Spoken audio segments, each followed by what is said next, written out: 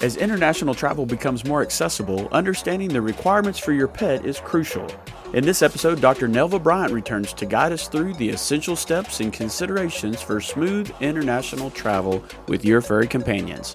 If you're planning a possum trip abroad, you won't want to miss this week's episode of the Family Pet Podcast.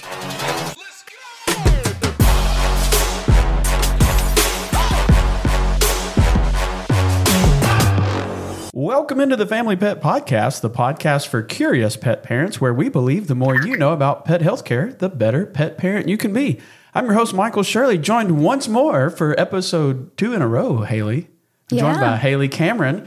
Haley, welcome into the podcast. Thanks for having me. We also have a return. We just hit pause and then hit record again because we are maintaining the same guests that we had for the episode that we released last week. We're joined by Dr. Nelva Bryant. She is a consultant. She's the consulting veterinarian for Delta Airlines, and she also provides pet health travel information through her company, When Pets Fly. And you can find that at whenpets.com, and we'll have that linked in the show notes. Dr. Bryant, welcome back to the Family Pet Podcast.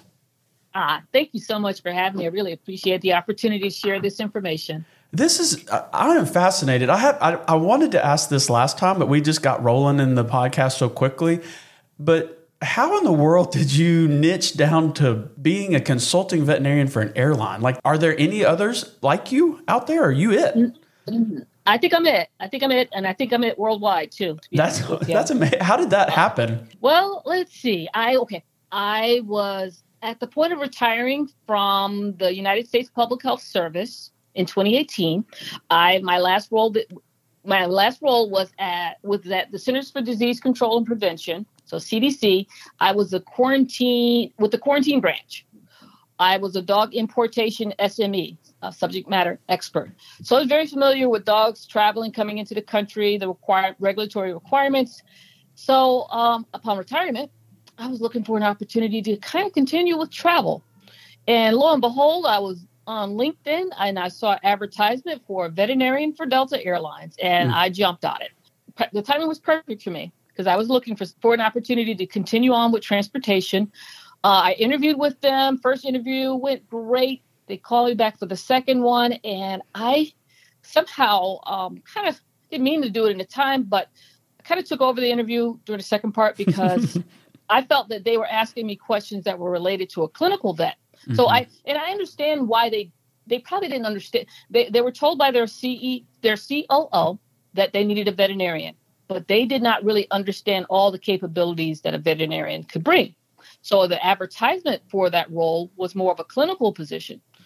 And during the second interview, I told them that that's not what they needed. They needed a veterinarian that actually knew regulations, right, had kind of, connections with different state authorities, other federal agencies, and have worked kind of in an environment because my role with CDC, with the quarantine branch, I was in a headquarters position, and there was folks in the field that were trying to basically enforce our regulations. So I was very familiar with being in an HQ position and helping people out in the field. So I just shared all that information as far as what they needed, and more or less they said, of course I said, hey, this is what you need. And they said, well, what do you have? And I said, well, that's what I got. That's what I am. I am that person. Yep. But that's really I'm glad I asked that question because I think it's the perfect lead in for our episode topic today, which is health certificates, or as you like to call them, certificates of veterinary inspection that are required for air travel. And this is what when I first heard you talk, this is when I emailed Steven, my co-host, my normal co-host, who's maybe getting replaced. Haley's doing such a good job. But I emailed him immediately and I said, we have to book Dr. Bryant because we are one of the very few veterinary hospitals in our area that does international health papers. And the reason is because it's a lot of work and it's a lot of paperwork, and they seem to be different all the time. Like depending on the country, everything's different. Yeah. And so I would really like for us to talk about that today. Maybe we could just start I said health certificates. You like to call them certificates of veterinary inspection. Is there a difference between those two titles, and what is required for air travel? Well, again, I think the slang term, and I'm going my quotation quotes, is health certificate, but as far as the federal form itself, it really is a certificate of veterinary inspection.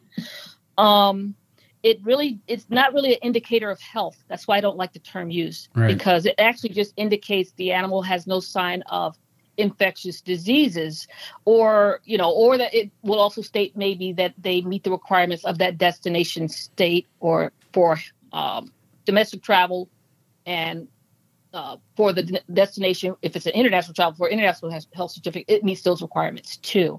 So it's going to vary. As you mentioned, international health certificates are really detailed. Pet owners should start as early as possible. If you decide you want to go to Australia in next year, well, you need to let your veterinarian make sure they're aware of that, because it can take you say 6 to 7 months to meet the requirements for your pet to enter Australia. Wow. So be mindful of that. So as soon as you know your plan, as soon as you decide this is what I want to do with my pet, talk to your veterinarian and get that started.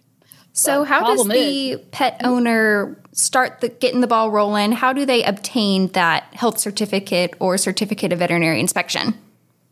They're going to come to they deciding their travel plans and make an appointment with your veterinarian and start the process. And it says, come in if you decide you want to travel to wherever.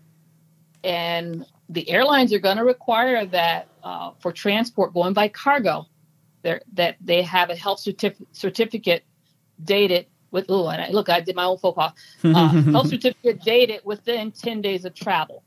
And that is a requirement going by cargo. So, but again, and it makes you think, it's just going to take a few days to get it done. But gosh, you travel internationally, like I said, it can take you 6 to 7 months to meet that requirements for your destination country. And you better, like Dr. Bryant said, the moment you make plans and decide that you're taking your pet, your first call needs to be to your veterinarian and ask them, will you be able to help me with this? Like, I'm going to this destination. I don't even know what they need yet, but will you even be the veterinarian that will help me?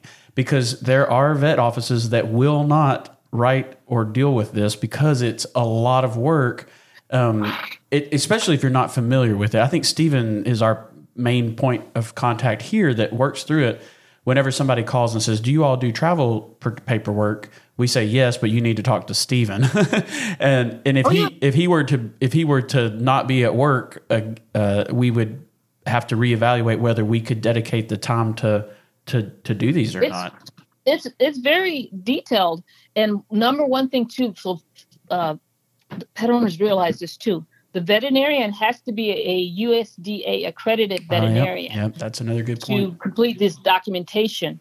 So just be mindful of that. I mean, some veterinarians don't want to do it. They don't want to be involved. It's too tedious for them to go through the whole process. Because like I said, it might, depending on the country, you might need a rabies titer done. So that's an appointment. What is, can you explain because you mentioned this at the last episode, and I know the answer to this, but can you explain to our listeners out there the different, like when you say rabies titers, what does that mean? Well, dogs and cats are vaccinated either yearly or every 3 years against rabies. The rabies titer is actually checking the rabies titer values within that pet, because over time they can either wax or wane. I'll give this actually a prime example. I remember folks saying, "Oh, my dog had a vaccine reaction to rabies. Can you just accept a titer?" Well, and that was years ago when they were coming into the U.S. At the time, we didn't acknowledge the titer value. So it was like, no, they have to show proof of a rabies vaccination. But the reality is, think about it. Accidents can happen with your rabies vaccination technically. Mm-hmm. Say if it's not held at the proper temperature before giving it, or anything like that can impact your pet getting the proper dosage and having the correct titer values. So they learned over time the titer value is the best way to determine that a pet is adequately vaccinated against rabies. So it's taking a blood test, and we're looking for basically the antibodies in the blood to make sure that the pet has protection for whatever. I mean, and we can test titers for any of the vaccines that we have out there. Yep. Oh yeah. And so you're saying that some countries require that it's titers and not just proof of a vaccine. Right. Because again, an error can happen. There's been situations where, I'll give you a situation where I know where it happened and I think this is probably the reason why certain countries are not allowed to import dogs in the U.S. through CDC as far as their dog importation regulations. In Egypt, a couple of years back, there were some dogs coming from there that were rescued, and upon arrival in the U.S., they broke with rabies and actually had rabies. And lo and behold, they found out that they actually were not actually vaccinated. I think it was false information. So they weren't vaccinated. I just go back to thinking about Old Yeller, the old movie. Remember? Did you ever watch Old Yeller? I did. I remember. I made my kids watch it last summer. I think we had we were watching all the classics. My daughter was just beside herself that we made her watch that movie because she knew what was going to happen. But it's a deadly, it's a fatal virus, and when humans, when you start showing clinical signs, you're dead, and so you're done. Yep. It's just it's a zombie virus is what it is. It's people forget. I mean, again, my dog's laying here lounging next to me, half asleep. I love my girl, but I also have to remember that she is a dog, and I have to make sure she's properly vaccinated so that I don't get something from her potentially. Whew. There's a lot of folks that forget that one detail and say they're on vacation somewhere and they see this cute stray puppy, and yes, I want to bring him back to the United States, and think everything's perfectly fine, but lo and behold, it has rabies, and now he's exposed you. If a dog gets it, unfortunately, forget it. It's not going to make it. If anything, it will die, or they'll have to be euthanized, and they'll have to test it and confirm that it's rabies.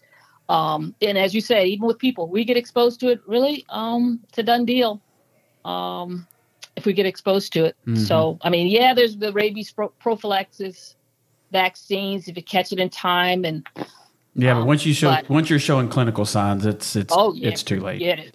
So we had touched on that there are a lot of very specific requirements for different countries. Where can the pet parents go to find those specific requirements?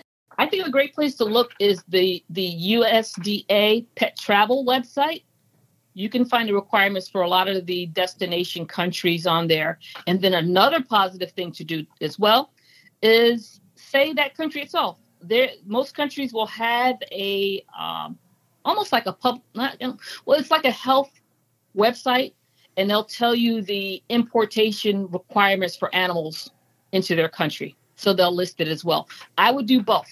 I wouldn't just stick with the USDA pet travel website, because sometimes that website is it's not as detailed sometimes. And a prime example, I was recently looking at Japan. On their website for entry requirements, they actually give you a step-by-step what you need to do, which is awesome. Nice. But if you go to the USDA pet travel website, it's not in that format. And you know how it is. Hey, tell me step 1, step 2, and I'm perfect. But if you leave it wide open and then I have to figure out the timeline, pain in the butt. Yep. So just be aware of the destination website also. I also want to point out and just talk to our listeners just from a veterinarian's perspective or veterinary hospital's perspective. And Haley, you help me with this because I know you take a lot of these phone calls too, but a couple of things that you need to expect is that this is not going to be an inexpensive, it's going to be pricey. This is a lot of work. So it's a lot of work for the veterinary hospital. It's also a lot of pressure. If a veterinarian lets a dog out or signs off on something, like they're putting their whole license on the line. Yeah. And when we talk about other countries, it just magnifies that a little bit. So if your veterinarian is your primary veterinary partner says, no, we don't do health certificates. That's why, is that it's just a lot of work and it's a lot of liability. So that's one thing. Another thing is that it slows them down, or takes a lot of time to sit down and check the paperwork and make sure that it's all in compliance. And if they're doing that, then they're not able to see other pets. So they have to compensate for that. As far as, I mean, these veterinary hospitals are businesses, so they have to charge appropriately for their time. So expect this to be a kind of an expensive process if you're doing that. The other thing that I want to make sure our listeners understand is that there are, I don't know how many countries are in the world. Maybe that would be a fun fact. But there's more than 100 countries in the world, and it is impossible for the veterinarian and the veterinarian staff to know all the requirements for each individual country. So they may ask you to do a lot of the legwork on finding out, like, I need you to bring in all the forms. I need you to know, I'm going to do whatever you tell me to do as far as requirements go. So as Dr. Bryant said, there are resources out there, not only from the USDA, but also from the country that you're going to, that they also will tell you what you need. So you need to take the responsibility and take the initiative to look into that, to help your veterinary team move through that process. Your health inspection form can be denied. It has to go to the USDA, and it can be denied for one period, one decimal place being off. We have had those kicked back where Stephen one time didn't put, he did month, date, year, but they wanted it in month, day, year. And so it just so the whole form got kicked back to us. The people were already on the way. So it's very stressful, and it's very, very much so. So folks need to realize that, and just adding on to what you said there, Michael, there's no universal international health certificate. It's all going to be based upon that destination country, and you have to meet that requirement of that country. And guess what? If you decide to go to Australia, to New Zealand, you're going to need to meet the requirements for Australia and New Zealand. So whatever country you go to, you have to make sure your pet meets the requirements for each destination. Well, I think we've covered what was on my list. Is there anything that we should have talked about that we haven't yet, as it relates to certificates? Pet travel. One thing that we've been talking about the documents and briefly went into preparing them with the crates and acclimation. But one thing we haven't touched on is that animal itself, which I think most places aren't touching upon, and I think that's what sets me apart. No one has asked, is my pet healthy enough for this travel? No one has asked, is it in the best interest for my pet to travel? Good point. We need to figure that out too. Yeah, we just assume because we want to travel that our pet's going with us. Yeah. Oh, yeah, they want to go too. No, they may not want to go. They might like the comforts of home and the consistency and how things are done. But I would say, if anything, always review the medical history or medical records of your pet with your veterinarian to ensure they don't have any underlying condition that can get exacerbated during pet travel. Remember, it is stressful for them. Worst thing you need to happen is say, I always say this: if my physician said to me, you have a heart condition, you can't fly, you better believe it, I'm not flying. So as a veterinarian, we need to start looking at these medical records and these dogs that have heart murmurs or whatever. Maybe further diagnostics are needed to figure out what's going on with that pet. And then also, maybe it's not in the best interest for that pet to fly. Do you have any resources for pet parents, or like a checklist that they can look at to kind of get an idea of whether their pet is up for that kind of travel? Right.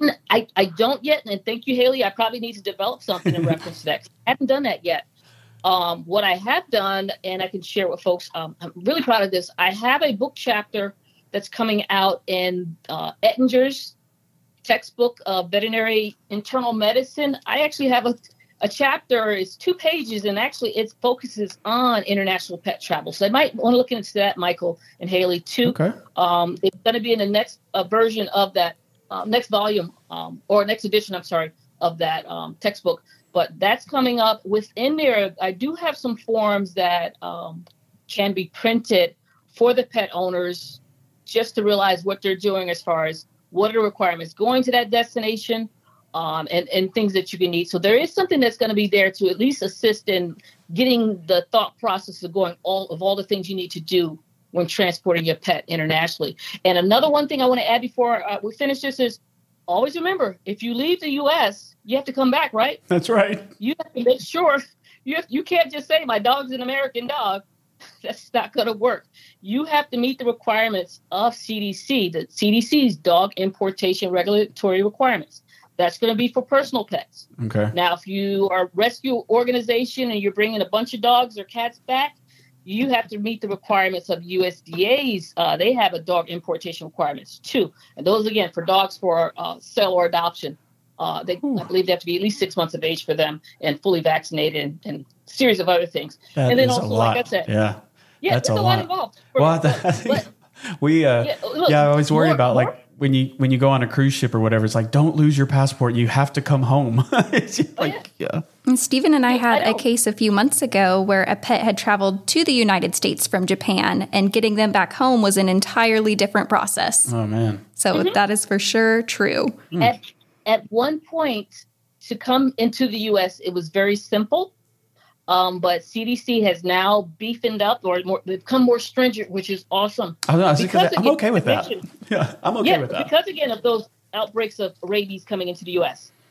So they're more stringent, but trust me, a lot of people don't like it, but they're more stringent as far as the requirements coming in to the U.S. And we need that. We need to protect our country and protect public health. Because, again, rabies, as we mentioned earlier, it's a disease of public health significance. So we don't need to get it. That is, we did an previous episode on One Health, and this is just another example of One Health, where veterinary medicine is connected hand in hand with human medicine and human health, protecting our country. So, Dr. Bryant, thank you so much for bringing all of this information to our curious pet parents. It is the time in our show where we ask you to bring a fun fact to our listeners. This is something that's going to help them win trivia night, or at least impress their friends and family as we approach the holiday season. What is your fun fact for our curious pet parents out there? Okay. Name a condition, and I don't mean in disease, name a condition in which you don't want your pet to travel. When would you not want your pet to travel? I'm going to say if they're pregnant. Hey, I love it. Thank you. Pets during the third trimester, they do not want them traveling because of the potential of them the stress of the whole environment. Oh gosh, can you imagine? They gave birth, delivery, abortion, and all that. So yes, that's the one. See, again, I gave it away to you. See, gave it away to you because I said it wasn't a disease. That's right. So, that's right. Well, Dr. Bryant, again, thank you so much for joining us on the podcast. Remind all of our curious pet parents out there where they can find you and all of the information that you provide. Awesome. Thanks, Michael. I have a website called When Pets Fly. Oh, I'm sorry. It's the title of the website is When Pets Fly. It's www.whenpets.com. So WHENPETS.com. Great. And we will link that in the show notes so that everybody can find you. Dr. Bryant, again, thank you so much for joining us. And for all of you curious pet parents out there, until next time, stay curious.